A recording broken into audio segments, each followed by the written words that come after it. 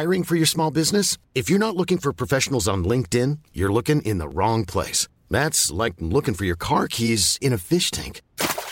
LinkedIn helps you hire professionals you can't find anywhere else, even those who aren't actively searching for a new job but might be open to the perfect role. In a given month, over 70% of LinkedIn users don't even visit other leading job sites. So start looking in the right place. With LinkedIn, you can hire professionals like a professional. Post your free job on linkedin.com/people today. Burrow's furniture is built for the way you live. From ensuring easy assembly and disassembly to honoring highly requested new colors for their award-winning seating, they always have their customers in mind. Their modular seating is made out of durable materials to last and grow with you. And with Burrow, you always get fast, free shipping. Get up to 60% off during Burrow's Memorial Day sale at burrow.com/ACAST. That's burrow.com/ACAST. burrow.com/ACAST. Ska vi köra? Ja, alltså jag har aldrig varit så pepp på podda i hela mitt liv.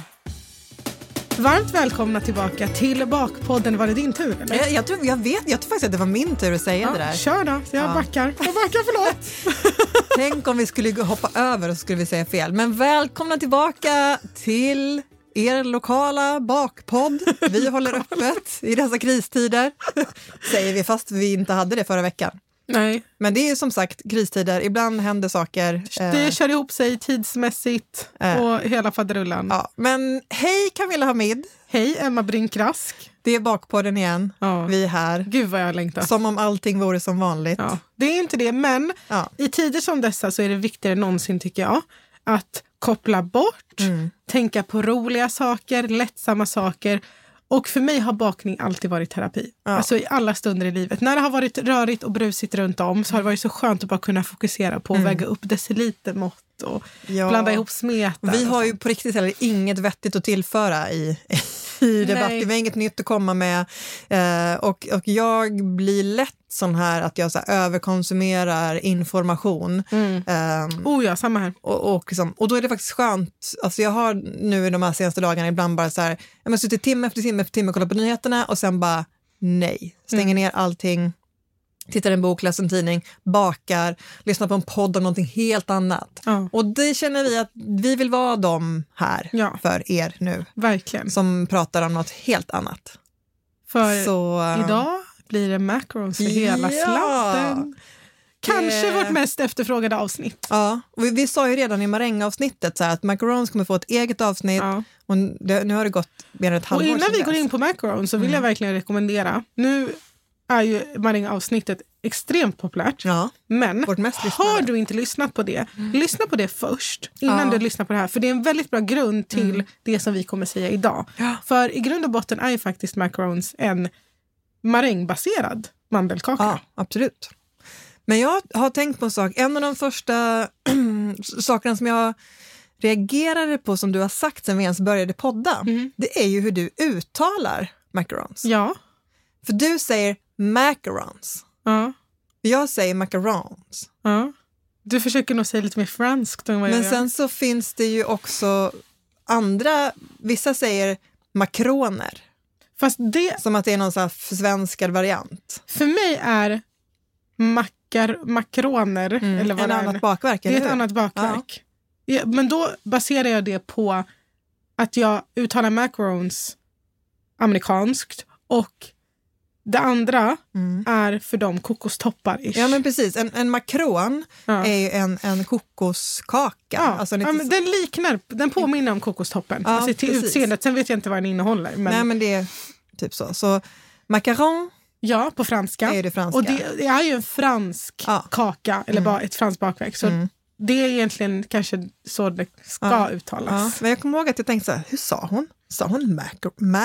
Vad sa hon? Så får hon absolut inte säga. Nej, men så säger jag tycker att det är väldigt, det kommer väldigt jag tror att jag säger lite svensk. Jag säger Har du glömt hur du sa? Ja, jag har säkert redan sagt macaroner så många gånger att jag har glömt bort hur man ens säger ordet. Macarons. Ja, jag säger macarons. Ja. Men det spelar ingen roll. Nej. Så länge man bakar dem rätt så får man kalla dem vad de vill eller vad säga.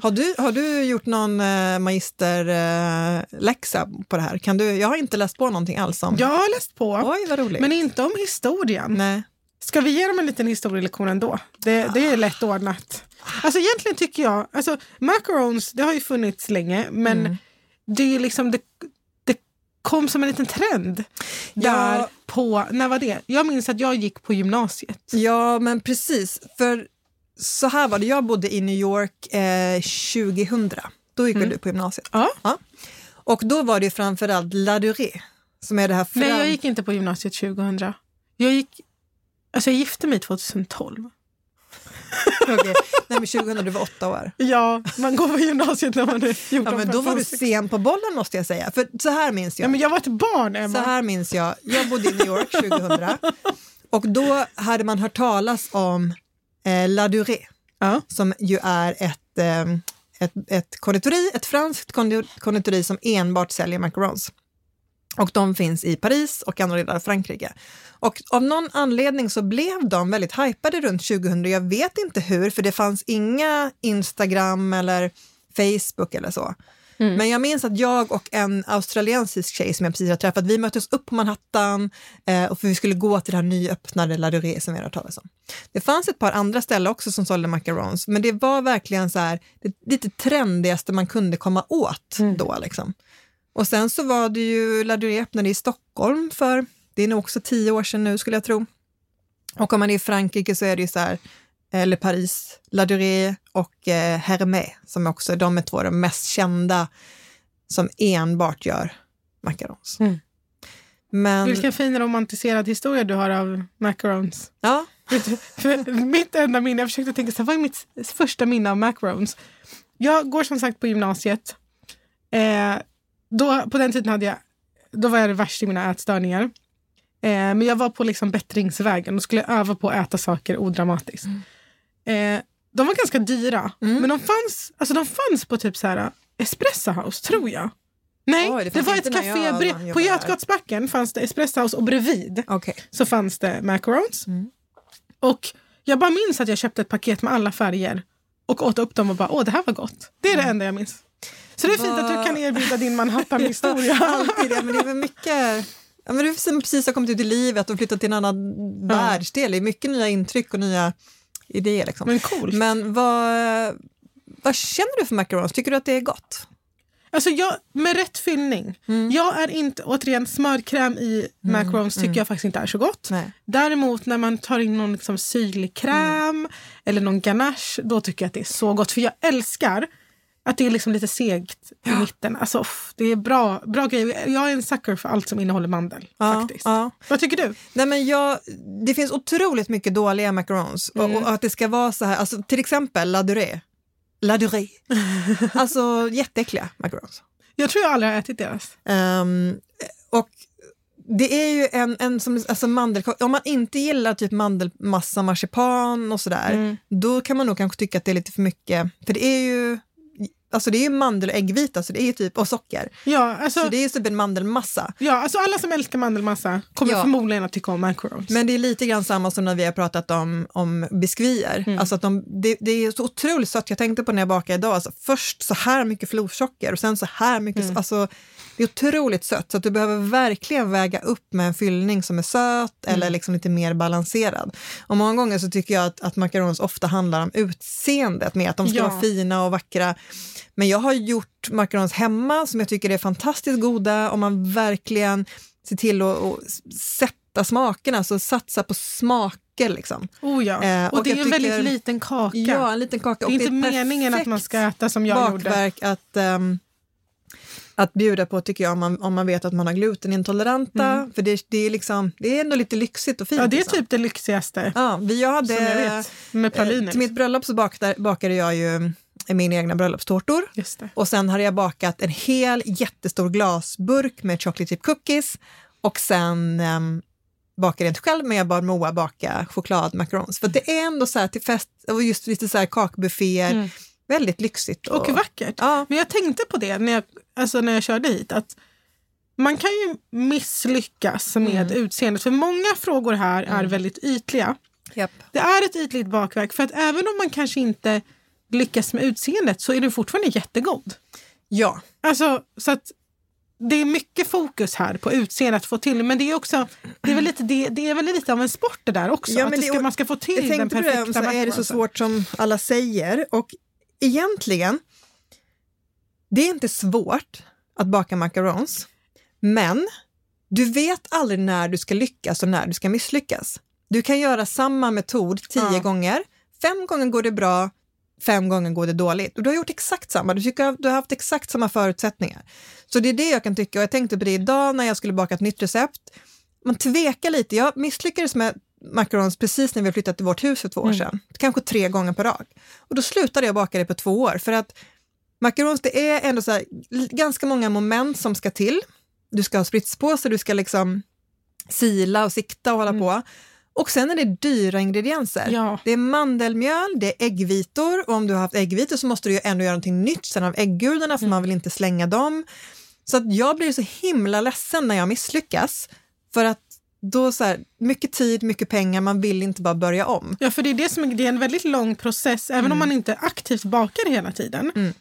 Men man vet inte om all den tiden har gått till spillo förrän plåten har bakats. Och det är inte ens så här, det är de sista 2 minuterna i ugnen typ som det skiter sig, om det skiter sig. Precis. Men som sagt, det som oftast händer när man säger att man misslyckas, det är ju att de spricker eller att de så här inte reser sig. Ja, att de inte får den här lilla foten som det kallas. Men smakmässigt så och är de oftast väldigt goda. Ja.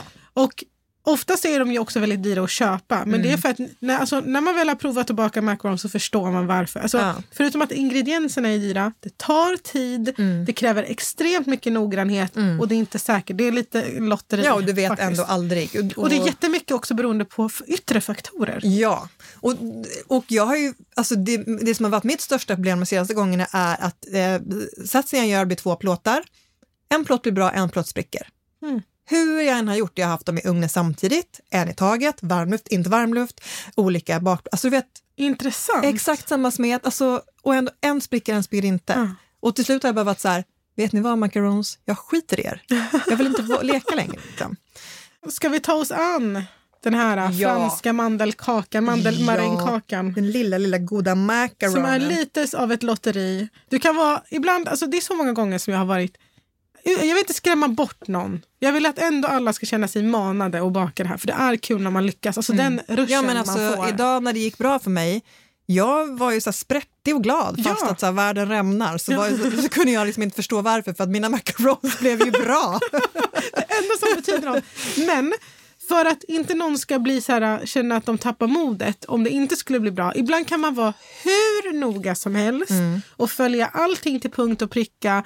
Och så är det någon yttre faktor som gör att det inte blir bra. Och också, det som är bra med dem är att det räcker att hälften blir bra. Ja.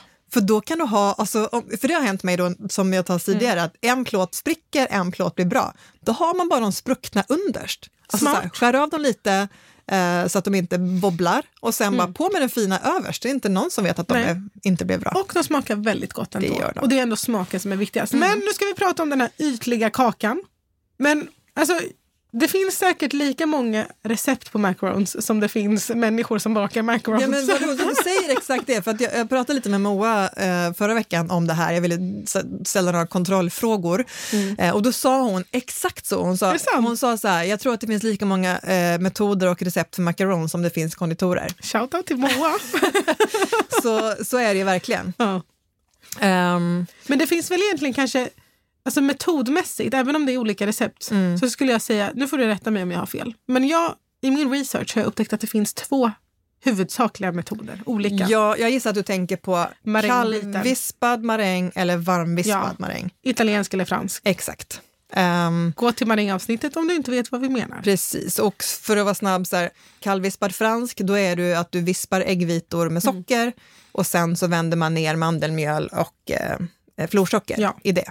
Och den varmvispade är att du har florsocker och mandelmjöl och sen gör du en italiensk maräng, alltså du häller sockerlag i äggvitan och vispar och vänder ner. Och alltså, när det kommer till den varmvispade så finns det kanske även med den kallvispade, men det finns ju ett litet till grej som jag har sett i vissa recept och inte i andra. Jag gjorde mina första macaron som jag gjorde för kanske 3 år sedan. Receptet är från början så vet jag, Roy Fares använder det, min syrra använder det, de använder det på Lundbergs konditori där hon jobbar. Och det är kallvispat och macaronsen behöver inte vila, utan så fort du har spritsat dem. Det där tycker jag är så intressant. Så kör du in dem i ugnen. Vi ska prata mer om det sen. Och då vispar man marängen bara och sen vänder man ner florsocker och det. Idag gjorde jag med italiensk maräng. Och då gjorde man precis som jag sa innan, men då delar man upp äggvitan. Ja. Och det tror jag även att man kan göra i vissa kallvispade. Att hälften av äggvitan gör du en maräng av, varm eller kallvispad. Och hälften av äggvitan häller du direkt och gojsar ihop med mandelmjöl och florsocker till liksom en tjock paste. Alltså och sen vänder man ner marängen i det. För jag har upptäckt det där, för jag har aldrig gjort så, utan jag gör den andra varianten. Men oavsett hur mycket jag har sökt runt så har jag inte förstått varför man gör så. Har du något svar på det? Jag vet inte heller varför, men jag gjorde det idag och det blev ju svinbra. Är det sant? Ja. För att jag tänkte så här, om det är så många som gör det, då måste det ligga något i det. Men jag är en sån som gärna vill förstå. Ja. Men i det här läget kanske jag bara ska strunta i att förstå. Jag vet inte om det handlar om att man kommer närmare att få rätt konsistens på. För det kräver ganska mycket mera arbete med smeten. Att man sen då hamnar att man får bättre konsistens på den. Men jag vet faktiskt inte. För grejen är med den kallvispade, när man inte blandar ner äggvita i den här mandelmjölsblandningen, då har man inte så stora marginaler när det kommer till om man har blandat för lite eller för mycket. För det är ju den gyllene... Ja, och vi kommer komma till det. Ja. Men jag misstänker att det här gör att den marginalen kanske blir lite större. Nu, det finns ingen kemi bakom det här. Jag är inte utbildad. Nej. Det är bara en gissning av min tidigare förståelse. Men det känns som att det är det kanske som gör att det kanske blir bättre. Jag vet inte. Men idag så gjorde jag då en varmvispad maräng med italiensk maräng. Även här brydde mig inte om att låta dem vila. För att jag är nämligen på spåren att jag inte tror att man behöver det. Så jag gjorde inte det. Jätteintressant. Och det gick hur bra som helst. Alltså för att när man låter dem torka, att låta dem torka är alltså när man har spritsat ut dem på plåten så låter man dem stå tills de får en yta som gör att när du rör på din en macaron så får du liksom inget klibbigt. Nej, de torkar kvar. Ut. De torkar ut helt enkelt. Det där är ju en grej som är högst beroende av rummet du är i. Om du till exempel, har du AC hemma? Nej. Inte jag heller. Men alltså på sommaren så tar det mycket längre tid för mina macarons att torka ut än vad det gör till exempel på vintern. Men att det inte skulle behövas alls tycker jag låter jätteintressant. Poängen som du säger att man låter dem torka och då står det ju alltid från 1 timme till 3 timmar och att då ska det här bildas en liten så här torr skorpa och det ska då göra att när du sätter in dem i ugnen så ska de liksom bara resa sig rakt upp, få den här lilla foten och inte spricka på toppen. Exakt. Att om man inte låter dem vila och du sätter in dem, då kommer de spricka. Det är inte därför jag gör det. Jag gör det för att de ska få, alltså för fotens skull, först och främst. För att det här, om man spricker eller inte, har jag förstått det som har mer med blandningen att göra, om man blandat för mycket eller för lite. Ingen aning om det stämmer. Men fortsätt.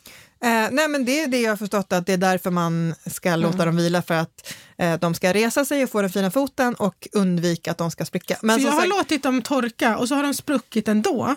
Och då har jag liksom i mitt experimenterande förstått att men då har jag blandat för mycket. Ja, men som sagt, jag har ju då gjort 2 plåtar av samma smet jättemånga gånger. En plåt spricker inte. Och ännu vanligare att några spricker inte. Och ofta så spricker de som är i kanterna på plåten. Intressant. Så det har väl någonting med värv. Alltså, det är det som är det sjuka. Alltså, det finns absolut saker som vi ska gå igenom som så här, man ska göra för att undvika att det ska gå åt skogen. Men sen så kan man ändå inte veta. Men nu, för jag läste också jag vet inte om det var Mia Örn som hade gjort en liten makaronskola på sin blogg som jag ska säga var ganska gammal. Från en tid, för hon skrev till och med att det var svårt att få tag på mandelmjöl i Sverige. Så den har några år på nacken. Men då hade hon skrivit att om man använde varmvispad så behövde den inte vila. Men om man gjorde kallvispad så behövde de vila, eller tvärtom. Men jag vill då säga så här. Mitt recept som jag har använt fram tills idag, ingen vila. Mitt recept som jag använder idag med varmvispad maräng, ingen vila. Så att jag kommer inte hålla på och vila maräng eller macarons längre. Jag ska faktiskt testa det. För det kan vara värt. För det har jag aldrig testat. Jag har bara testat liksom. För det var en av de sakerna som jag frågade Moa också. För jag tänker om man tittar på Dessertmästarna eller något sånt program på tv. Där slänger de ihop macarons på så här 45 minuter och ska dekorera en tårta med. Då kan inte de stå och vila i 3 timmar. Sant. Så då frågar jag så här, hur gör man på kondis? Låter man dem vila där? Och då sa hon att vissa gör säkert det. Hon bara, vi gör det inte. Intressant. Så jag tänker att om det är en sån grej som gör att man så drar sig lite grann, för så här, gud, så kan de stå och vänta i 3 timmar. Prova att inte låta dem vänta. Alltså jag tror inte att det är någon fara att låta dem vänta. Du har inget att förlora på det. Nu gjorde jag inte några experiment idag. Jag hade tänkt att en skulle vänta en timme, men jag tror att du har lika stor chans att misslyckas om de har väntat som när de inte har väntat. Men för det, av samma anledning, mycket har jag förstått det kretsar kring att de behöver torka ut. För att det finns en del som typ såhär, men dagen innan de ska göra macarons, tar ut äggvitorna, låter dem stå i rumstemperatur, plastar in, gör hål för att man vill att det ska torka så mycket som möjligt. Det ska liksom avdunsta så mycket vätska som möjligt. För att det som är farligt för macarons med det är vätska. Och vad var det andra? Jag tänkte fett. De 2 grejerna vill man inte ha i en macarons. Nej, men det är också en sak som jag verkligen har hört, att så här, äggvitorna måste vara rumstempererade och de ska gärna stås fram över natten för att, och gärna då utan plast, för att vätskan i äggvita består i jättestor del av vatten, att den ska dunsta så att de blir mera... Ja, det var den här personen som jag läste, då hade han gjort hål i plasten för att det liksom ska göras. Kommer jag här igen med mina I don't care, men, Nej, men alltså, jag tycker i inte mitt att det här gamla recept och i det jag gjorde idag har jag gjort det med kall äggvita som jag precis har delat från gulan, och det gick fint. Alltså jag tror att de här tricksen, det ger i det stora hela inte så stor skillnad på resultatet, för att visst, alltså om äggvitan är rumstempererad, men då ska den tydligen vara lite lättare att vispa upp. Men du kommer ju har du en elvisp så kommer det bli det i alla fall. Jag tror att det pågår någon slags så här mystifiering kring macaronsen. Att det ska vara svårt och krångligt, och liksom, därför har man hittat på de här grejerna. För då har någon gjort det en gång och då blev de bra den gången. Och då så är det så här, det var för att jag hade äggvitorna framme över natten. Men det kanske inte var det. Det kanske var några andra omständigheter som gjorde att du lyckades den här gången. Men så har det bara byggts på med så här 1000 olika saker för att mystifiera att det ska vara så otroligt krångligt. Och tänk dig den pressen som skapas hos en själv. Det gör ju också att att det blir fel. Så att jag tror absolut, ska vi försöka liksom börja skala av recepten och metoden och sluta torka dem och sluta ta fram äggvitan dagen innan och liksom bara... Men då kommer vi till nästa grej, och där skulle jag nog vilja säga att det är lite viktigare, och det är när vi kommer till mandelmjölet. Ja, 100%. Och många frågar ju om köpa färdigt mandelmjöl eller mala eget. Jag skulle vilja påstå att det spelar ingen roll, du måste mixa ändå. Alltså verkligen få det. Jag tycker, alltså det måste ju vara pulveriserat, alltså så finmixat att det är pulveriserat. Det spelar ingen roll om du köper finmalet i affären. Du kommer ändå behöva mixa det hemma. Men jag gör aldrig det. Hur slät blir din yta? Alltså superslät. Men jag silar det flera gånger. Ja, för det är egentligen viktigare än att, för det här mixandet, när jag kollar mitt recept från typ 3 år sedan, då skriver inte jag någonting om att mixa mandelmjöl. Det här är ett nytt fenomen som jag har anammat från andra amerikanska bakbloggare. Precis, för jag skulle vilja säga att det finns ju en liten fara med det här med mixandet. Ja, 100%. För att jag skulle säga att jag har ingen mandelkvarn hemma. Jag har bara en vanlig mixer. Så att jag har alltid bara bakat macarons på färdigt mandelmjöl. Och också, det har vi pratat om tidigare när det kommer till mandelmassa, så att du och jag är inga sådana som skollar och skalar mandel. Nej. Det vill du göra här om du ska göra eget. Du vill inte ha kvar skalet, för då får du en brun macaron. Så att ska du göra eget så måste du skolla dem och skala dem, låta dem torka. Och sen så tror jag rekommenderar att ska du göra eget mandelmjöl så gör det helst i mandelkvarn. Du kan mixa, men... Ja, jag menade inte att man ska mixa sitt mandelmjöl, alltså innan man gör eget. Nej. Bra att du poängterade det. Jag tror att som du gör, blanda florsocker och mandelmjöl, köra 4-5 varv. Ja, fast inte konstant jättehög, utan lite pulserande då och då, för vi vill inte ha... Alltså, vi vill inte att mandeln ska vad säger man? Börja avge fett. Liksom. För det som händer, alltså, hur gör man ett mandelsmör? Jo, man mixar det i... väldigt länge. Så att göra eget mandelmjöl i en mixer eller matberedare är riskabelt för att du riskerar att lösa ut fettet. Och som vi sa innan, det är big no-no. Så jag rekommenderar, köp färdigt mandelmjöl. Tycker du att det är dyrt, skaffa en mandelkvarn. Ja. Men också, jag tror att när man köper mandelmjöl som har stått i affären ett tag, den är nog också väldigt mycket torrare än när man gör den liksom själv. Säkert. Men det som jag tänkte på idag som är väldigt viktigt, som jag tror att många inte gör, man läser receptet och står det så här 90 gram mandelmjöl, 90 gram florsocker och så ska man sikta det. Och då siktar man det och så blir det jättemycket mandelmjöl kvar i sikten. Eller stora bitar egentligen, så man inte ska pressa igenom sin sil. Nej, så det man börjar med är att ta sitt mandelmjöl och så siktar jag det en gång.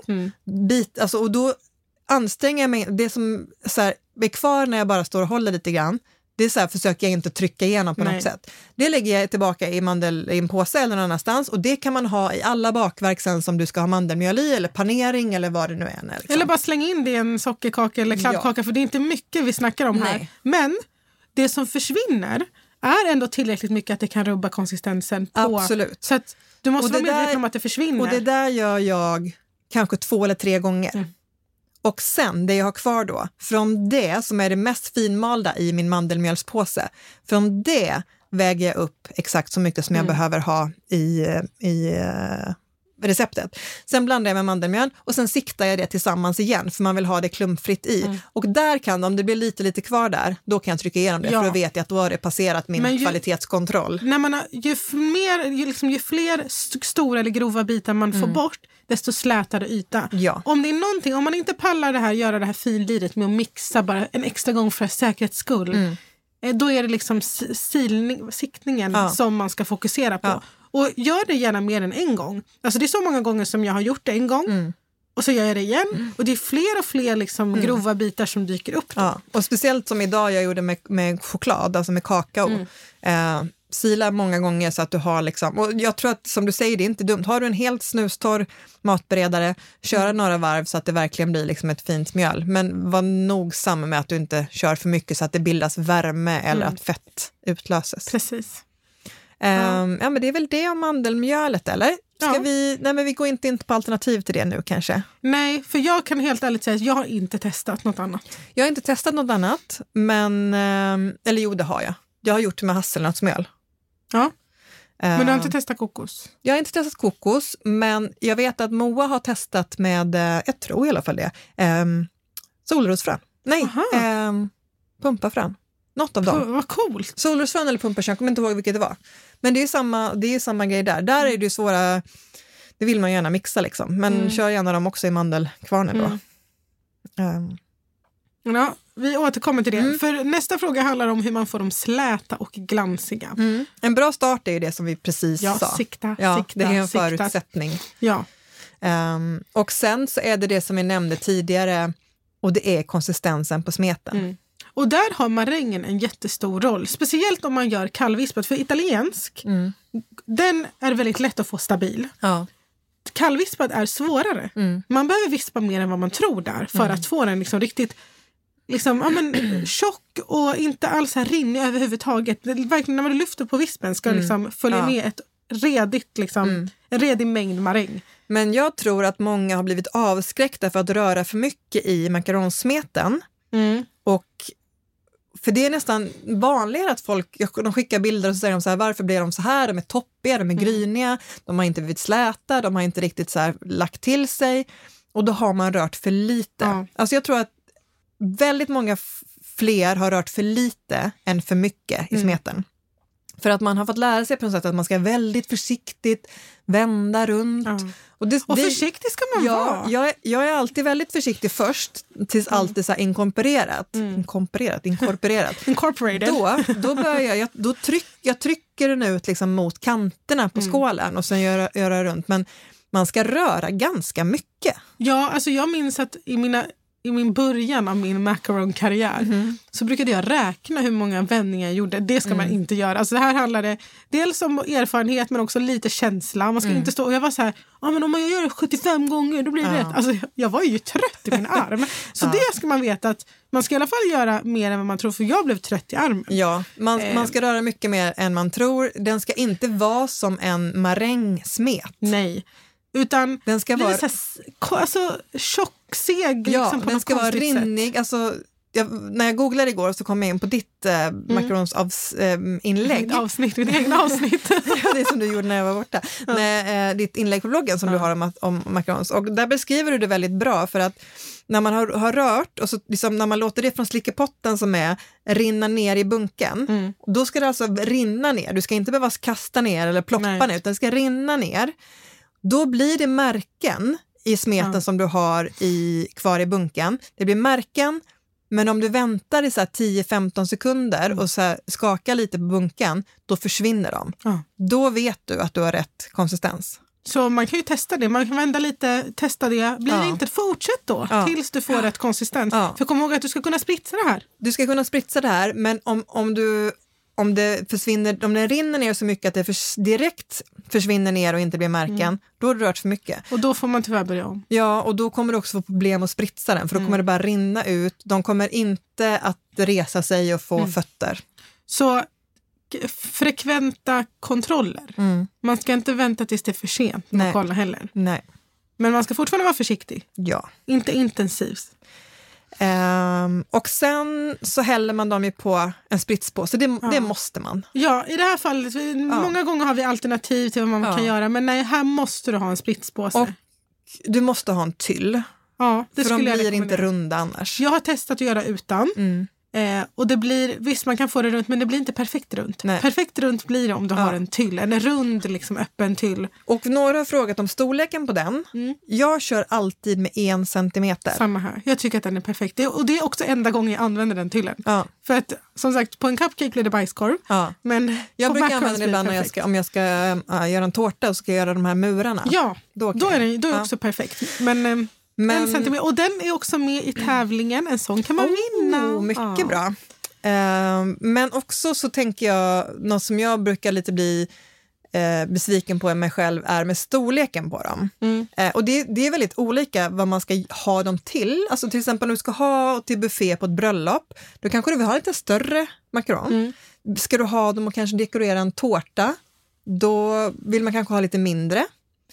Och sen tänker jag också att det är skillnad det kommer vi också komma fram till just med fyllningen. Om man vill, för det är också 2 olika skolor. Om man ska ha en fyllning som syns och är tydlig, eller en fyllning som egentligen, alltså Ladurée till exempel, där ser du inte fyllningen, du bara ser de här bottnarna.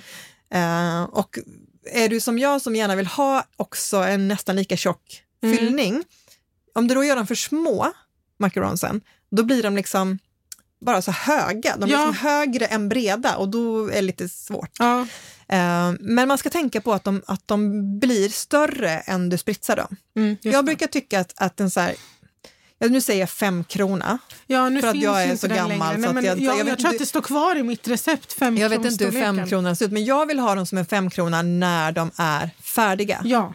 Så då brukar jag spritsa dem som den gamla 1 kronan, tror jag.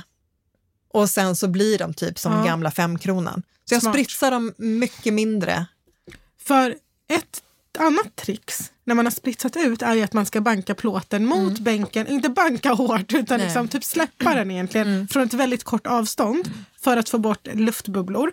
Och då kommer den rörelsen. Alltså dels är ju smeten redan lite lös, så då kommer den rinna ut. Men att liksom släppa den så för att få bort luftbubblorna kommer också göra att smeten sprider ut sig.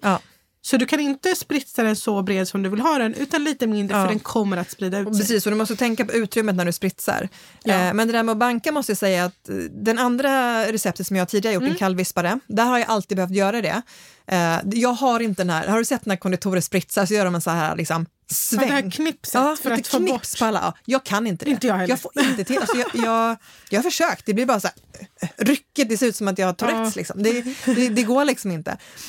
Men då är det som du säger att då får man en liten topp på den, och då brukar jag banka.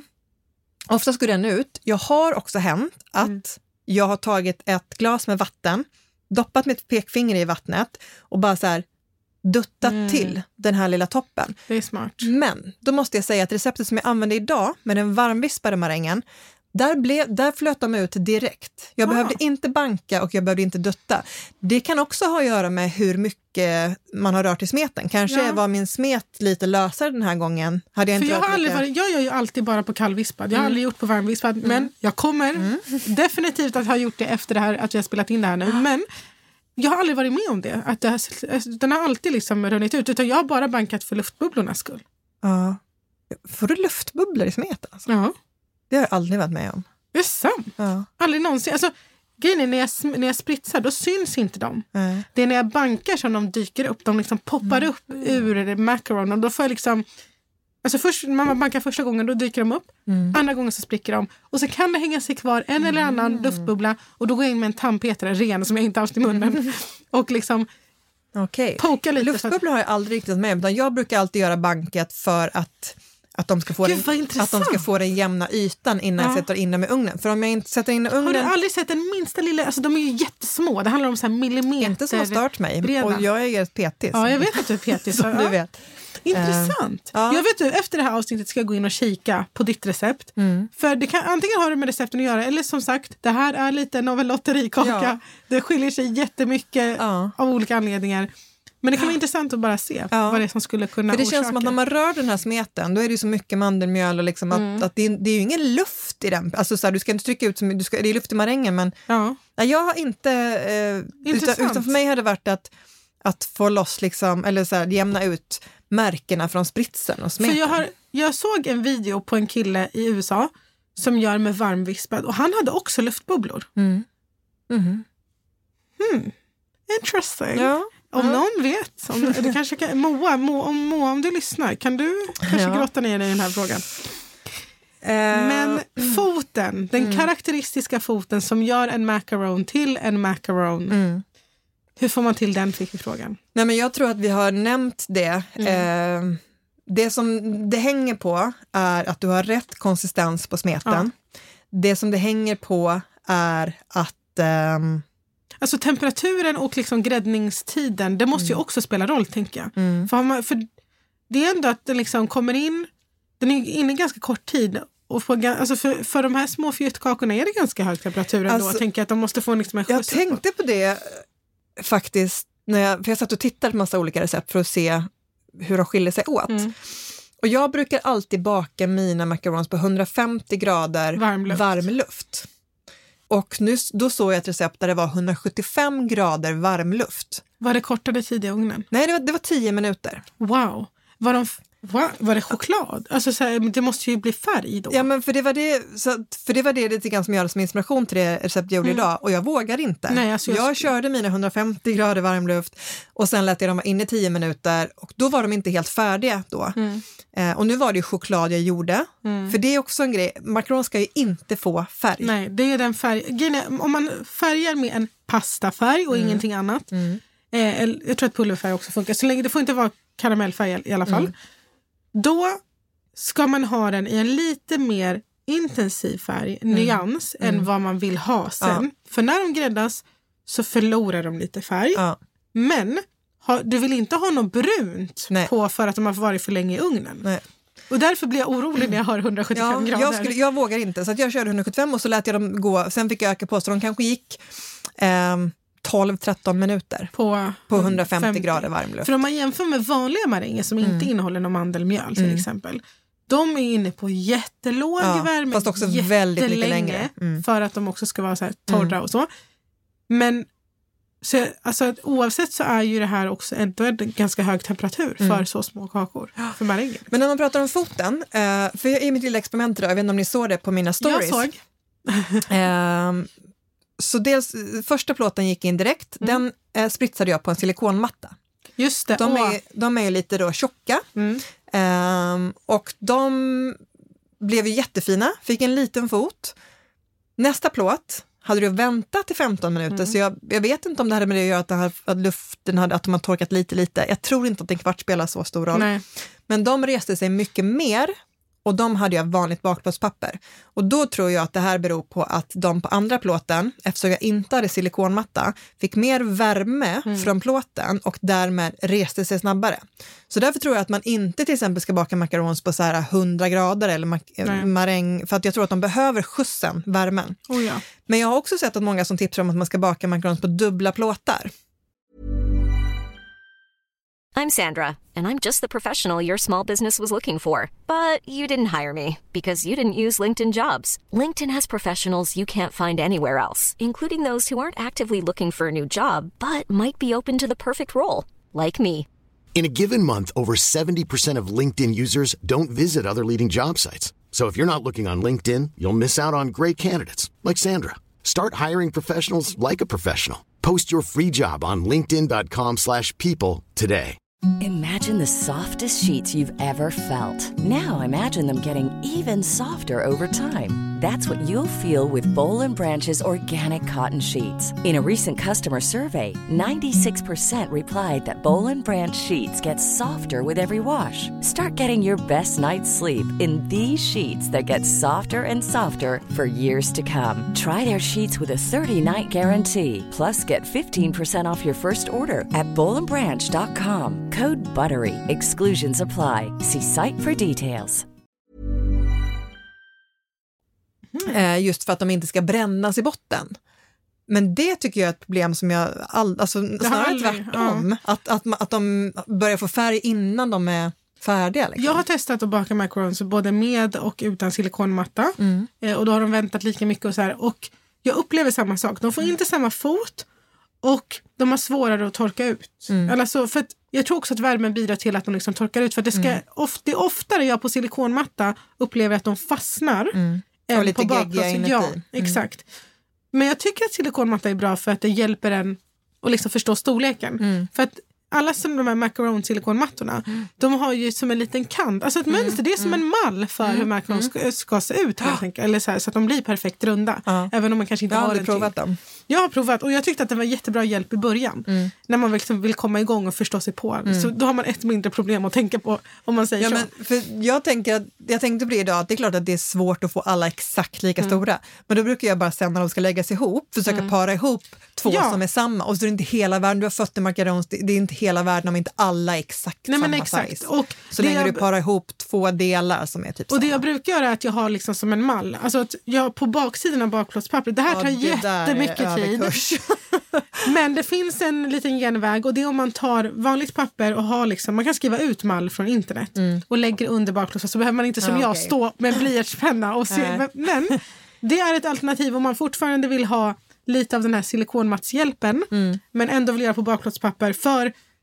Och jag vet att det är fler än oss som har upplevt det här, att på silikonmatta så blir de lite, det blir inte samma effekt. Nej. Det blir inte samma fot, de blir lite, de torkar inte ut lika bra. Men sen är det ju lite så här skillnad hur man vill ha. Jag har ingenting emot att de är lite geggiga i mitten. Nej, men så jag måste ju fortfarande få bort dem från plåten. Absolut. Men jag vill hellre att de är det än att man bakar dem och de är som en hård maräng. Det ska de inte vara. För att just också det här lite geggiga och segiga i mitten och sen motfyllningen och sådär liksom skorpan. Det är så gott. Och jag vet till och med, för många frågade om det här med att om botten går sönder eller att de är ihåliga. Jag tror det var Tia Malmegård för flera år sedan när hon var bakad någonstans. När hon ska fylla sina macarons, då tar hon den och så trycker hon in botten på dem. Det är sant. För att de ska få mer fyllning. Ja, men det är ju nice med fyllning. Jag har inget emot mycket fyllning. Så att om det deppar inte ihop för att de är ihåliga eller botten är och trasig. Allting som sker liksom på botten, på den sidan som man inte ser, det är mitt minsta problem. Ja. Alltså helt ärligt. För så länge den är liksom, ser snygg ut på utsidan så gör inget om insidan är fake, höll jag på att säga. Men det är liksom, jag tycker inte att det är någon fara. Nej. Helt enkelt. Okej, nästa fråga handlar om vad man kan använda förutom mandelmjöl. Substitut. Och din syrra har provat något frö, någon kärna. Jag kan ha misstagit mig, men jag för mig att hon provade något av de där två. Man ska kunna göra på kokos, då är det inte kokosmjöl. Det tror inte jag. Jag tror att det är kokosflingor. Ja, för kokosmjöl beter sig ju på ett helt annat sätt. Ja, det är för mycket stärkelse i det, tror jag. Och den binder vätska på ett helt annat sätt. Ja, så jag tror att det är kokosflingor som är fin mixare. Jag har aldrig provat. Jag har svårt att se att det ska bli de riktigt jämna, fina. Och också när jag har googlat på det, För nu, de som jag gjorde idag ska bli kokosmacarons. Alltså det är chokladmacarons som jag ska fylla med kokosfyllning. Så det blir typ så här Bounty macarons liksom. Så då googlade jag en del på kokosmacarons. Jag hittade inga så här klockrena med recept på kokosalternativ. Men jag tänker att man kan testa med hasselnötter, vilken typ av annan nöt. Och även de med solrosfrön. Och också... de har ju ingen gluten i sig. Alltså alla bakverk kanske inte går att allergianpassa åt alla. Utan det skulle ju vara bra om det var så att solrosfrön eller pumpa kärnor funkar. Kan inte du fråga din syrra om hon har ett recept att bjussa på? Ja, det kan jag göra. Så kan de få en shoutout på vår bakpodden Instagram. Ja, men det hade varit coolt för att, men återigen, så, drömmen är ju att kunna allergianpassa allt. Men ibland är det svårt och ibland tar det tid. Det är det jag tänker, att om man bjuder på saker, nu passar de här jättebra till de som inte tål mjöl. Då kanske jag kan bjuda på någonting med mjöl för de som inte tål nötter. Och tål man inte någonting, då är det ett jobbigt läge. Ja, men det brukar gå att lösa på ett eller annat sätt. Vidare till nästa fråga. Vi kan skippa det nästan, för det är hur man ska göra för att de inte blir ihåliga. Och vi säger bara, embracea hålet och fyll det med något gott. Ja, utnyttja det för maximal fyllningsupplevelse. Ja. Men vi har pratat lite om det här med gräddningen. Låt oss grotta ner oss lite mer. Låt oss. Hur länge ska de bakas? Temperatur, varm luft eller ej? Hur vet man när de är färdiga? Ja, om man tar det här med... Vi var inne på temperatur. Jag kör då 150 grader varmluft. Vad kör du på? Jag måste bara dubbelkolla vad jag kör. Varför har jag skrivit 160 grader i varmluft? Det är typ som 145 med varmluft. Det kan stämma.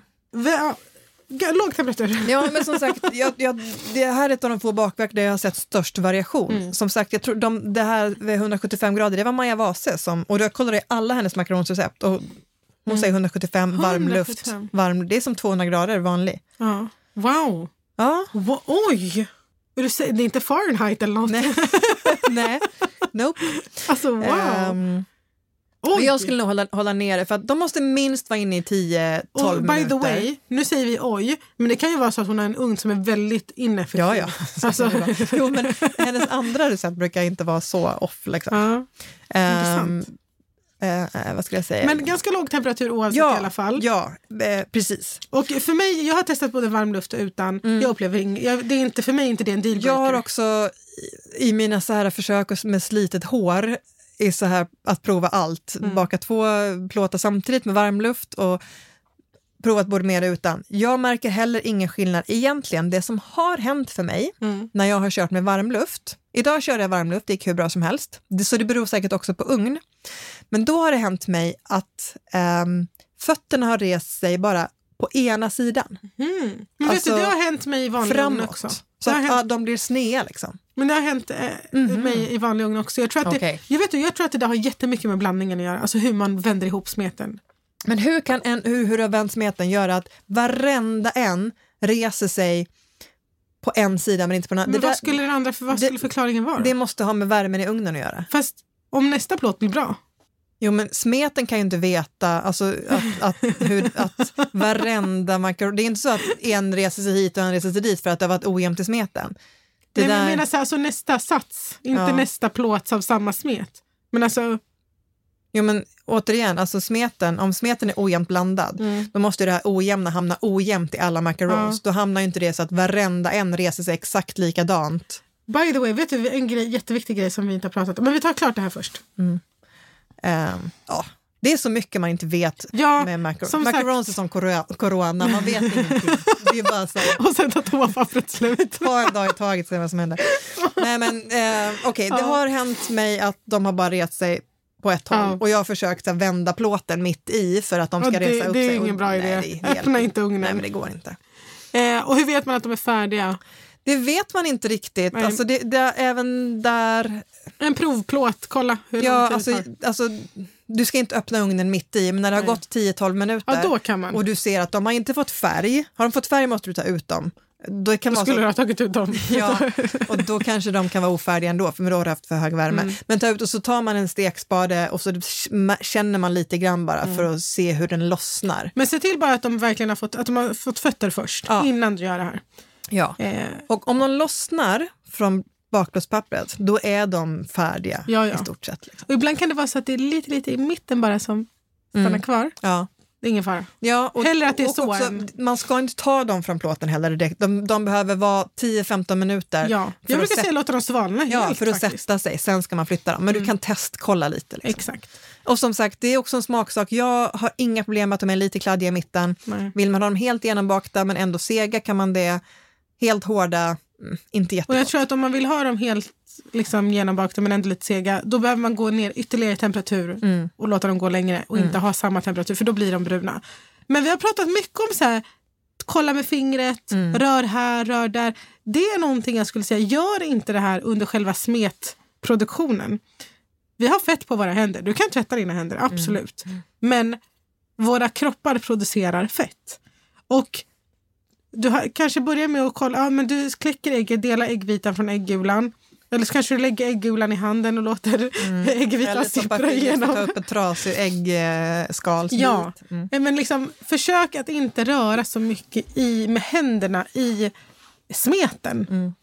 För att liksom, fettet kan, alltså det låter så fånigt att 1 gram här av mandelmjölsbitar eller att man har touchat en gång med pekfinger. Men det här är en känslig kaka. Alltså behandla den här kakan som att den har PMS. Ytterst försiktighet. Också Lina Utbult frågade varför hon inte kan baka macarons när hon har PMS. Ja, för att det kräver extremt, alltså man måste vara i sitt sinnesfulla stäm. Alltså så här, man måste må jättebra.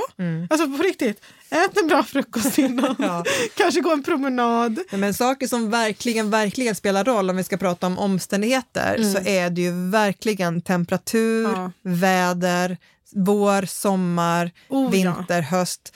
Allt sånt där. PMS, alltså allt spelar roll. Men på riktigt, jag tror att man måste må så här jättebra. Barnen inte hemma. Mannen kanske är tränare eller någonting. Nej, men, och ibland blir det fel ändå. Bara. Men toucha inte i smeten så mycket. Försök att hålla händerna borta. Varför fastnar de då i plåten? Ja, men då är de inte färdiga. Vissa har dubbla plåt. Vi har pratat om det här. Och rinning versus fast har vi också pratat om. Ja, när man ska färga smeten då. Men också smaksättningen tycker jag är väldigt intressant. Men färgningen... Ja, och det kan jag tillägga att med tanke på det vi pratade innan om när man gör den här försmeten eller vad man säger. Av äggvita, mandelmjöl. Ja, och den är perfekt för färgningen. För där kan du röra hur mycket du vill. När du har den här rinnande äggvitan ner i smeten. Det är ett perfekt tillfälle att stoppa i färgen. För att den kan du tjoffa runt och röra runt hur mycket som helst. Och sen när du vänder i marängen så kan du vara mer försiktig.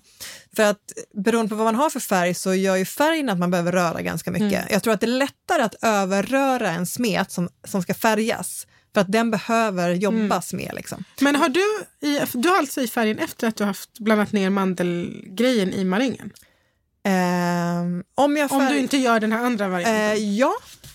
För jag brukar jag färgar marängen. Jag tycker att det är precis på samma sätt som sättet jag sa innan, så tycker jag att det är svårt att avgöra slutfärg när man inte har hela mängden. Alltså om jag bara färgar marängen och sen ska man ner med jättemycket mandel och florsocker, att då bleknar, då måste man kötta på lite mer. Men det är det jag tänker, men det behöver du göra även om du färgar den här mandelblandningen med äggvita.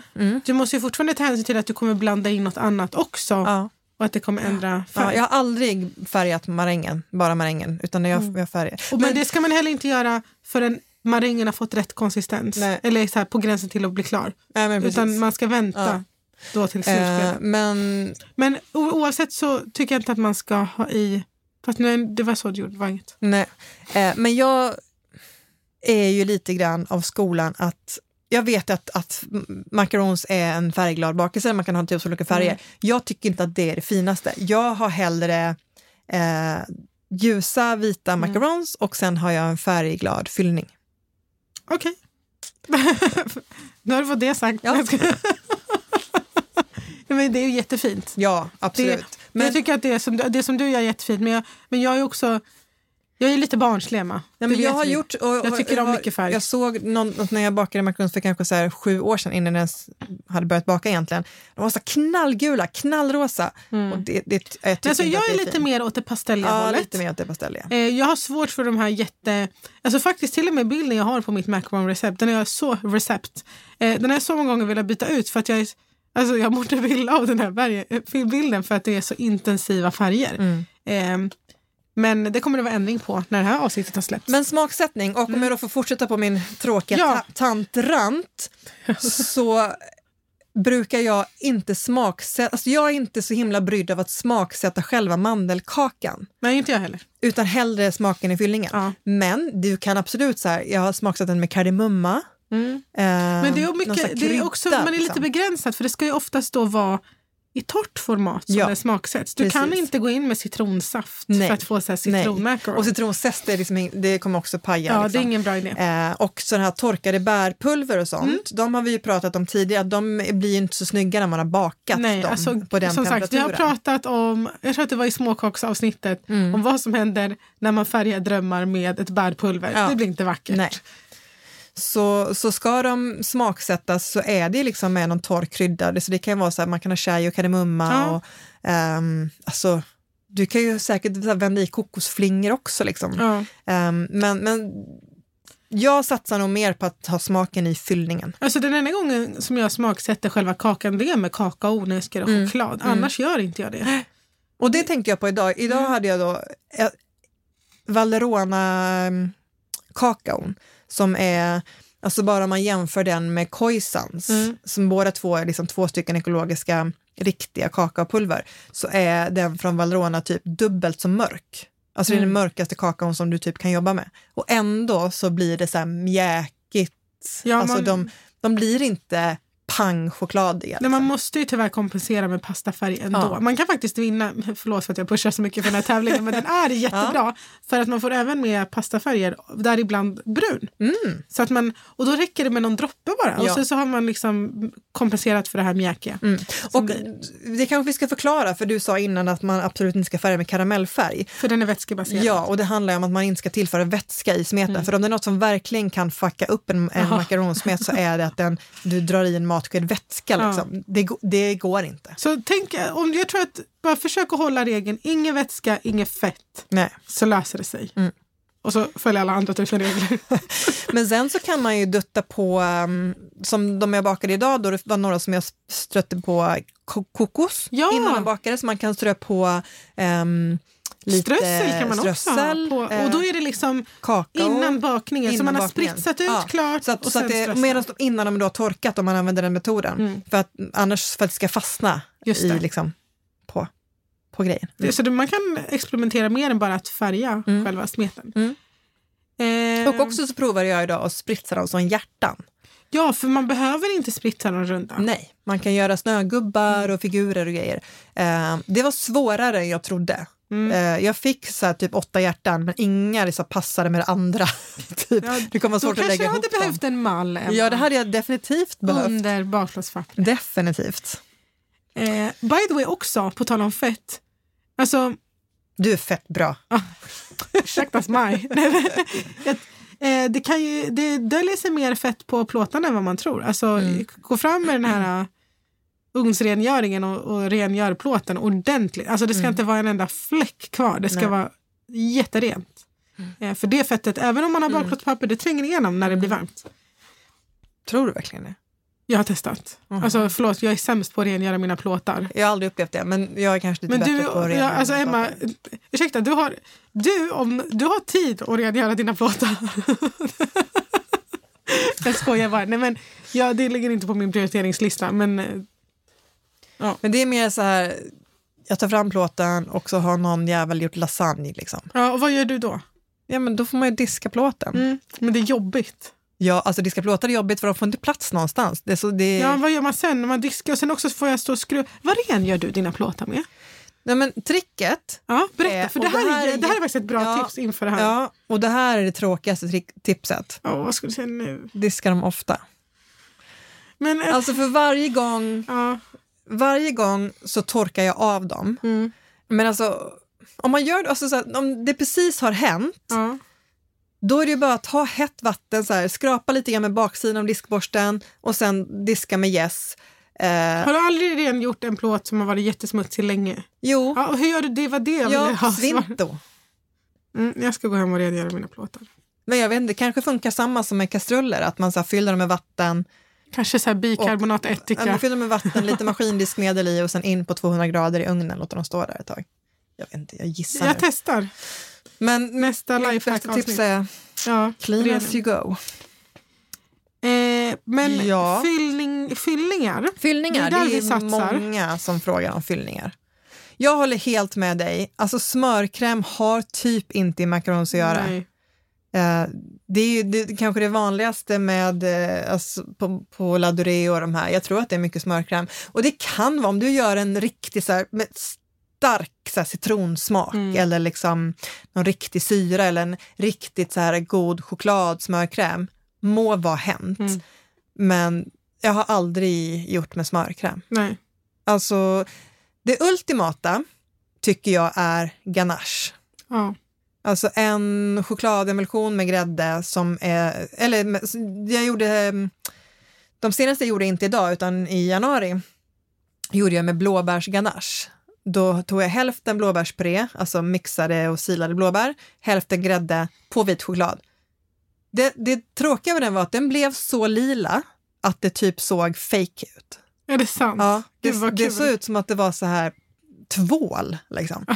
Men det var bara helt naturligt blåbär. Men gud vad roligt ändå. Men det tycker jag är det ultimata för den blir krämig men ändå fast. Den har hyfsat lång hållbarhet. Imorgon till exempel kommer jag fylla mina Bounty macarons med en kokosganache. Men en vispad kokosganache så den har mer vispgrädde än om man gör en vanlig ganache. Så det blir som en chantilly-fluff liksom. Och de håller ju inte riktigt lika länge. Alltså ska du frysa och ha dem i kylen flera dagar, den blir ju lite mer som vispgrädde i konsistensen. Och på tal om att frysa så är det alltså, om man vill frysa någonting så är macarons väldigt smidigt att frysa. Alltså bara fyll och in i frysen. Och ta fram och de tinar på 10 minuter. Så att vill du ha lyxigt fika och bjuda på macarons är det bästa. Och du som faktiskt gillar grejer från frysen, det här är en av få grejer som jag gillar att äta direkt från frysen. Ja, för de blir inte stelfrusna liksom. Nej. Och också många hävdar, de går också jättefint att förvara i kylskåp. Och de smakar faktiskt, tycker jag, bättre. Många tycker det och många recept hävdar till och med att de är goda dagen efter. För då har de fått sätta till sig och de blir liksom inte fyllning kaka utan det blir som en enhet. Ja, och det är liksom, jag tror att också liksom ytan där man har spritsat mot och liksom klämt ihop dem, att de har fått gifta sig lite med varandra. För att macaronen, den är ju torr, den har ju sugit åt sig lite grann. Ja, men precis. Men det man kan säga, nu hoppar vi ska prata mer om fyllningar. Men en annan sak när det kommer till förvaring. Det värsta macaronsen som kan hända macarons är fukt. Ja. För då blir de soggy och lite så smältiga. Så se till att de förvaras torrt. Alltså i en tät burk i frysen eller kylen. Tror du att bakpulvertricket skulle funka för de här? Kanske. Och då syftar jag alltså på det här att men det är så mycket, eller hur? Eller? Ja, alltså man ska fylla typ ett helt glas. Ja, och jag syftar på att det här med marsipantårta, att när man ställer ett glas bakpulver bredvid tårtan i kylen så svettas den inte. Och det bara slog mig om det skulle funka. Jag har aldrig testat. Alltså även för macarons. Alltså en burk med tät lock. Funkar, super. Ja. Men nu tillbaka till fyllningar. Jag tyckte inte, alltså det var, nej, gud vad vi inte tog hand om den frågan. Nej. Berätta om dina bästa fyllningar till macarons. Alltså jag är väl ganska basic när det kommer till det. Jag har kört på så här klassiska ganacher, lemon curd.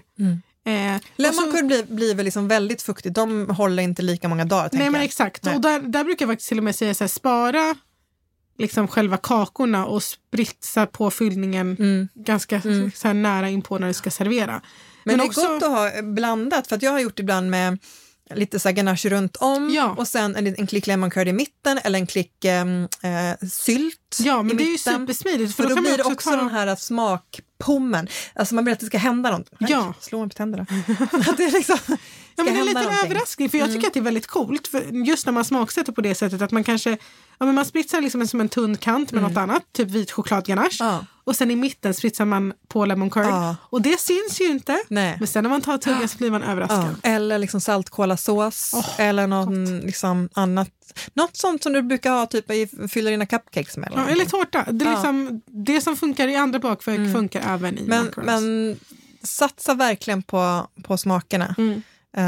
Och tänk också, fyllningen är lättare att experimentera med än själva kakan. Så håll kakan basic och sen så kör hårt på fyllningen. Men ganache och där använder jag mycket ganache. Jag berättar om den här som jag har gjort med blåbär. Den där man ersätter hälften av grädden till en fruktpuré eller en juice, den tycker jag är perfekt till det här, för då får du otroligt mycket, för jag tycker så här, vit choklad ganache kan bli ganska kvalmigt. Och den är också väldigt lätt att färga om man vill ha färg i fyllningen. Så då kan man byta ut hälften av grädden mot citronsaft, mot passionsfruktsjuice, mot något annat sånt som verkligen ger smak. Ja, jag håller och då blir det så här krämigt och gott. Men jag har kardemumma macarons med så här kanelfyllning. Vad gott. Ja, men som sagt, man vill ha smakerna där. Ja, men de klassiska ganacherna, alltså de som är liksom, när de har stelnat så är de bredbara eller spritsbara.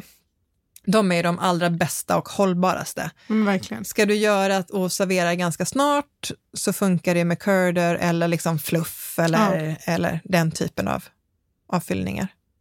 Och experimentera, kör loss liksom. Ja, och också vill jag säga håll er inte undan från spritsarna även när det kommer till fyllningen. Nej. Det är många som bara gör med rund och trycker på, jättefint. Och som sagt, återigen de här skolorna, jag gillar ju när fyllningen syns. Jag tycker inte om att få en helt platt makaron. Nej, fyllningen livet alltså. Men använd gärna alltså den här klärtyllen, Wilton 8B. Eller min favorittyll, Gem 3S. Alltså det blir så fint. Med de här tunna taggarna. Det blir fantastiskt fint. Och jag provade sist, alltså jag höll på så länge för jag misslyckades med så många. För det är ganska svårt. Jag provade, är det för stora taggar, då blir det liksom för stora mellanrum mellan fyllningen. Så det var inte fint. Så då plockade jag från de här små tyllarna som vi dissade och tänkte att man kan spritsa det som en krans runt och sen sätta på. Jag har till och med sett, du vet de här supersmå ryska rostyllarna. Att de spritsar det liksom, vad blir det? Vågrätt. Ja. Alltså så att man först har en fyllning och sen mellanrummet mellan kakorna som det är kvar, att man liksom... Ja, det är så vackert, fint. Så pilligt och så pyssligt. Ja, men jag tänkte att jag ska testa imorgon med en sån här liten dropptyll, alltså kronbladstyll, och göra vågor runt kanten. Jag vet inte om det kommer gå, om det blir för mycket. Liksom. Ja, men det är väldigt snyggt. Ja. Det är också väldigt fascinerande att ett så litet bakverk kan dekoreras så mycket. Ja. Det är kul. Ja. Har vi pratat klart om macarons? Jag tror det, och hur länge de håller i frys? Flera månader. Alltså, och i kyl en vecka beroende på hur mycket grädde egentligen du har i fyllningen. Lufttät burk ökar hållbarheten. Ja, och också har du en smörkräm, då håller de i veckor i kylen. Verkligen. Ja. Gud, jag känner mig så peppad på att baka macarons. Det är bra, för att det var länge sedan. Nu blev det en extra vecka här, men jag känner mig stolt att jag gav på med ett nytt... Jag känner att jag fick med mig mycket värdefull information i mitt lilla experiment idag. Nej, men verkligen. Och jag tycker att som vanligt superinspirerad efter att vi har snackat om ett bakverk ända in i märgen på det. Men nu ska vi gå över till veckans spaning som du ansvarar för. Ja.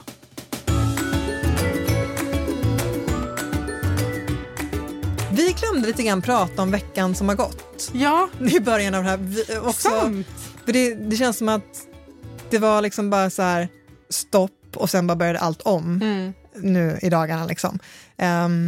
Och det har till och med gått 2 veckor sedan vi poddade. Men jag var ju faktiskt på en dessertkurs. Just det! I förra veckan, måndag till tisdag. Först kom din bok ut. Ja. Ja, din bok släpptes. Ja. Alltså, för att när vi pratade, då hade du redan fått den i handen, men den hade inte släppts. Just det. Min bok släpptes. Jag var på boksignering, signerade böcker i Göteborg. Just det. Jättekul, och tusen tack alla ni som hör av er, och alltså, jag ser bilder att ni redan har bakat från boken. Det känns så knäppt när man börjar se bakverken hemma hos er. Och, men det verkar vara många som gillar den. Och det gör mig så in i Marianne. Du fick en fin recension. Ja, jättefin recension. Ja, det känns kul. Väldigt, väldigt kul. Men sen mötte jag upp då med Linn Utbult som vi har haft som gäst här i podden, som vann Hela Sverige bakar 2018. Och vi åkte till Strömstad. Där finns det ett hotell som heter Hotell Laholmen. Du fick de reklam här också. Men där jobbar en kille som heter David Vidal. Och han heter Vidal31 på Instagram. Följ honom om ni inte gör det. När ni ser hans grejer så kommer ni då kommer ni tänka så här, här är Emmas grejer. Ja, för att jag är så otroligt inspirerad av allting han gör. Han är så fantastiskt duktig. Han är kock egentligen. Som Bedros. 2 saker som han sa som gjorde mig så otroligt. Han var med, det var 2 dagars kurs, en demokurs, och han stod och gjorde, visade och antecknade, hade recepthäften och liksom, och sen var det middag på kvällen han var med. 2 saker som gjorde mig glad. Han sa så här: för 4 år sedan, sa han, kunde jag inte temperera choklad. Hade jag aldrig tempererat choklad. What? Det var upplyftande. Den här killen har också nästan 400 000 följare på Instagram, och han sa så här: Emma, vet du hur man ska göra för att bli verifierad? Jag blir nekad hela tiden. Och det var så otroligt skönt att höra att han som har 400 000 följare på Insta, han blir inte ens verifierad. Side note. Han är i alla fall jätteduktig. Temat var plated desserts. Just det. Så han, och vad är det för den som inte vet? Men det är ju desserter som är liksom upplagda på en tallrik. Ja. Och otroligt inspirerande. Han gjorde 7 desserter på 2 dagar, och varje dessert hade ju typ så 8 moment. Och du fick äta allt. Jag var så avundsjuk på dig. Alltså, första dagen fick man ju se när han gjorde ihop allting som sen skulle stå i frys och sätta sig. Och vi hade ju som sagt recepten och kunde följa med, ställa frågor och titta. Och sen då nästa dag så var det ju dags liksom att lägga upp allting och dekorera. Mycket saker var så enkelt som jag verkligen kan applicera på det jag gör eller göra om till hemmabagare.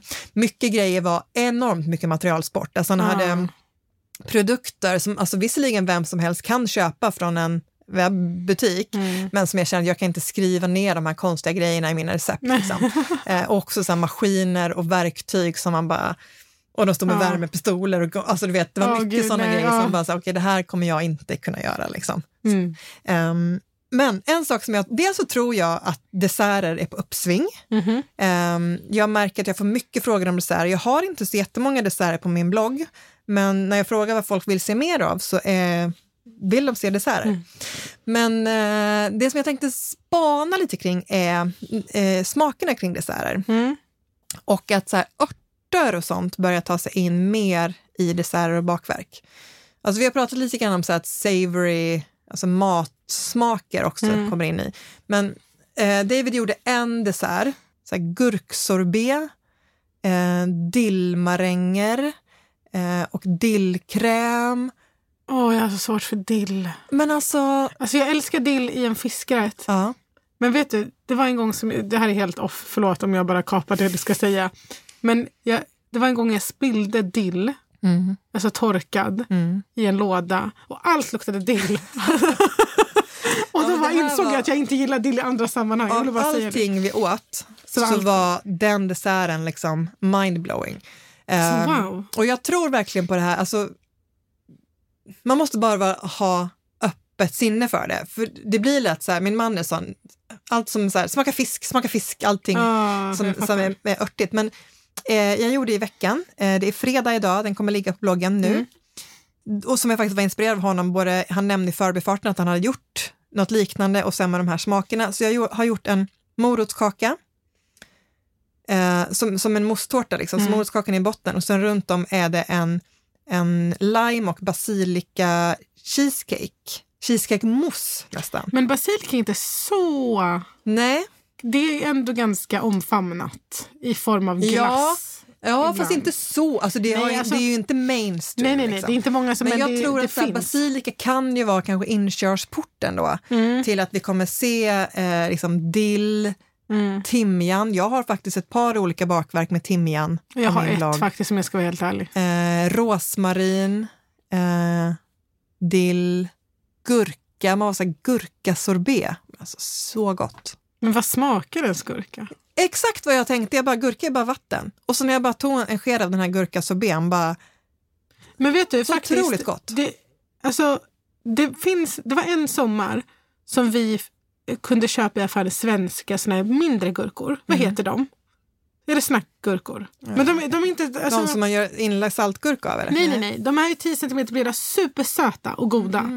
Jag kunde äta liksom ett helt paket bara så här rakt av utan att ha på mackan eller någonting. Okay. Alltså jag förstår om man har en sån gurka, vad gurka smakar. Ja. Men när jag tänker gurka så tänker jag de här vanliga. Ja, men jag tror att det är, för Linn berättade att hon hade gjort den här nu när hon kom hem i veckan. Hon hade tillsatt lite så här mynta och grejer liksom. Men då alltså kört helt vanlig mixat gurka och sil, alltså bara gurkpuré. Gurkpuré? Ja. Wow, det men det var alltså... För det var också så här, det var choklad och banandesserter, det var jordgubbschoklad, hallon, man blir så här, gott, men just när det kommer de här, alltså, det var ganska mycket så här med yuzu också som jag pratat om som är så här ny, alltså det hände något, det var liksom också det är så himla mycket. Jag tänkte jag hade frågestund på Insta igår och för någon som frågar så här, när får du fler följare?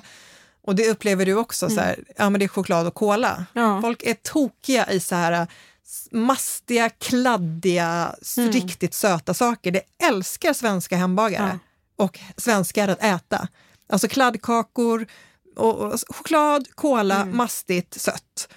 Så att jag tycker att det är härligt att kunna äta en dessert. För det vet du ibland när man har suttit och är så här proppmätt. Men man vill ändå ha något litet sött efteråt. Ja, exakt. Och då är det härligt att kunna få så en gurksorbet med en juice och mousse. Ja, sant. Jag och en förstår liten exakt vad du menar. Och inte en så här liksom choklad fondant. För det kan jag ibland bli lite... Jag kommer på mig själv med att... För att när jag började bakblogga innan det här blev liksom mitt jobb och det inte var någon inkomstkälla för mig whatsoever, då tänkte jag ofta så här, vad vill jag baka? Och det var helt oberoende av någonting annat. Men så insåg man så här, okej, det här är vad folk vill ha. Det här är vad folk uppskattar. Och på något sätt, och så här, man älskar det ju själv också. Men man liksom anpassar sig efter det. Och för jag märker att så fort jag lägger upp någonting som avviker från det som brukar uppskattas, alltså det kan slå åt 2 olika håll. Antingen så blir det jätteuppskattat, eller så är det så här som att jag inte ens har lagt upp inlägget. Man bara, hallå, jag la upp något här. Ja. Och det är så synd att det ska vara...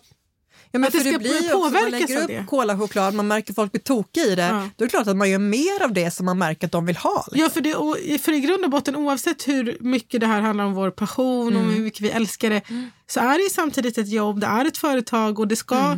Man ska liksom hålla sig liksom up to date och folk ska uppskatta ens innehåll för att någon ens ska vilja jobba med en. Ja. Och då blir man så, men då ska jag inte lägga upp det. Jag kanske äter det hemma i min ensamhet. Ja. Men jag kommer att ta på mig det här ansvaret nu att vara folkbildare i att så här, in med lite fräschare, lättare desserter. Ja, och det kanske tas emot med öppna armar. Kanske. Jag ska testa att göra gurkglass. Det kommer inte finnas i min nya bok. Nej. Men nästa vecka ska vi prata om vanilj. Ja, punkt. Men det är brett. Alltså, det är brett och det blir som ett sånt här som jag har haft om socker och choklad. Väldigt nördigt. Väldigt, väldigt nördigt. Men det också hänger ihop med att det finns mer och mer produkter. Alltså för konsumenten så finns det mycket, mycket mer att välja på. Samtidigt som grundprodukten blir allt mer svårtillgänglig och allt dyrare. Vilket jag tror att har gjort att det är därför det har kommit så mycket andra produkter. Och vanilj är ju inte som så här hallon eller choklad utan någonting som man har i typ 97% av allting man bakar. Och då kan man behöva hjälp i att navigera i vaniljdjungeln. Ja, för att man kan ju använda det på väldigt många olika sätt i olika sammanhang och det ska vi hjälpa er med att utreda hur detta görs. Och som vanligt frågor på våra Instagram stories. Ja. Glöm inte att följa oss på Bakpodden och var med och tävla den här veckan. Var med och tävla. Och för dig trogna följare som har hängt kvar ända till de sista sekunderna. Vi tycker om dig väldigt mycket. Vad skulle du säga? Nej, jag ville säga, kan du lämna en recension på podcaster? Men det lät så girigt.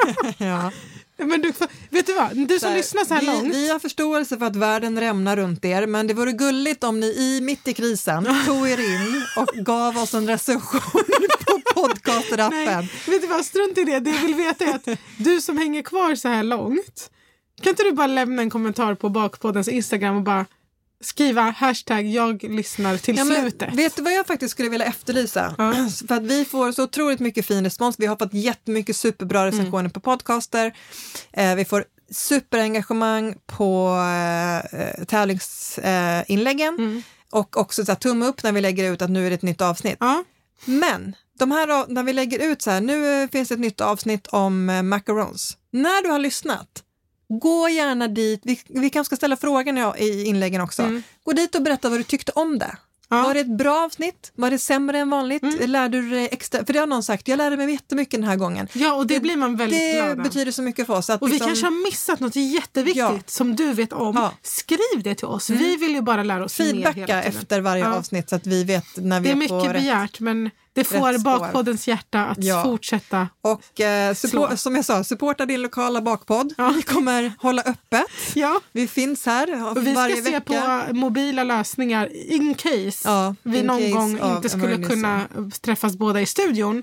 Så ska vi ska säga, vi gör allt för att Bakpodden ska fortsätta. Ja, vi tror att vi behövs. Ja, alltså vad är det här för snack? Slutet. Vi slutar och så säger vi att vi hoppas, om Gud vill, så ses vi om en vecka. Så du precis, om Gud vill. Ja. Du är också den enda som inte är religiös av oss, så jag älskar det. Vi ses nästa vecka. Hej då! Hej då!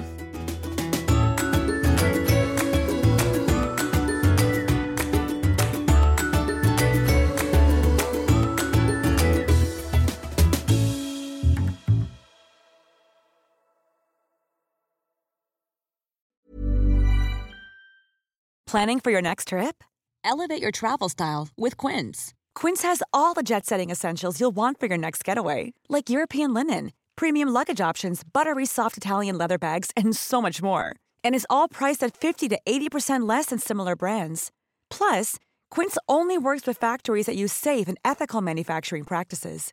Pack your bags with high-quality essentials you'll be wearing for vacations to come with Quince. Go to quince.com/pack for free shipping and 365-day returns. Imagine the softest sheets you've ever felt. Now imagine them getting even softer over time. That's what you'll feel with Boll & Branch's organic cotton sheets. In a recent customer survey, 96% replied that Boll & Branch sheets get softer with every wash. Start getting your best night's sleep in these sheets that get softer and softer for years to come. Try their sheets with a 30-night guarantee. Plus, get 15% off your first order at bollandbranch.com. Code BUTTERY. Exclusions apply. See site for details.